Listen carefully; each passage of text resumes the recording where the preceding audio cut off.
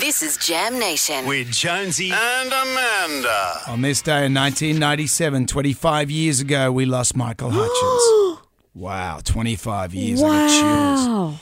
Of course, we know the story. He was found dead in his hotel room at the Ritz-Carlton. We all remember where we were when it happened, like when we heard that news. You remember that? Yes, of course. There'd been much made of his demise. Was it deliberate?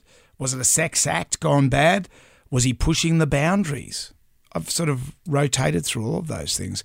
And when you look at Michael's life, and I interviewed him 2 weeks before he passed away. They had an upcoming tour. And I found, as you might have found, because I think you were working with Andrew Denton, had spoken to him, he was quite down, wasn't he? He was underwhelmed about the upcoming tour.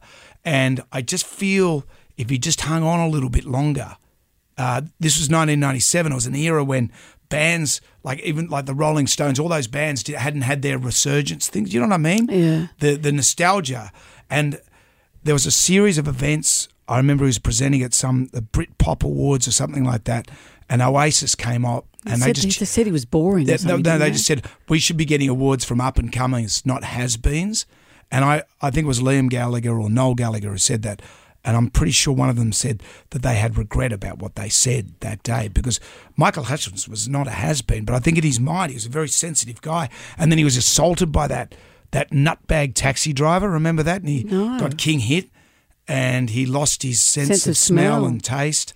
Also, I think there's a lot going on in his private life in that Bob Geldof, Paula wanted to be joining him in Australia, but Bob didn't want her to bring the children. There was a state of flux in all aspects of his life. It's always a day packed with sadness when we lost Michael Hutchence. Let's remember him.